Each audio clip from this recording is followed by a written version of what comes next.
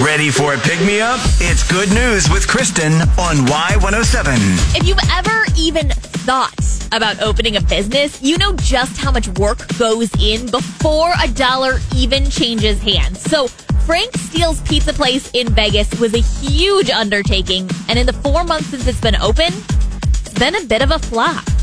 Until the day a customer named Keith Lee walked through the doors. Now, Keith bought a lot of food. Pizza, burger, garlic knots, and he left. And a few hours later, Frank's phone started ringing with orders and hasn't stopped since. Now, Keith posted his honest review of Frank's Pizza Place on TikTok, and he loved everything that he tried. And now Frank can barely keep up with the orders, and there's even been a line out the door for his food. So if you ever wondered what power you hold, one video of a man eating food saved a restaurant.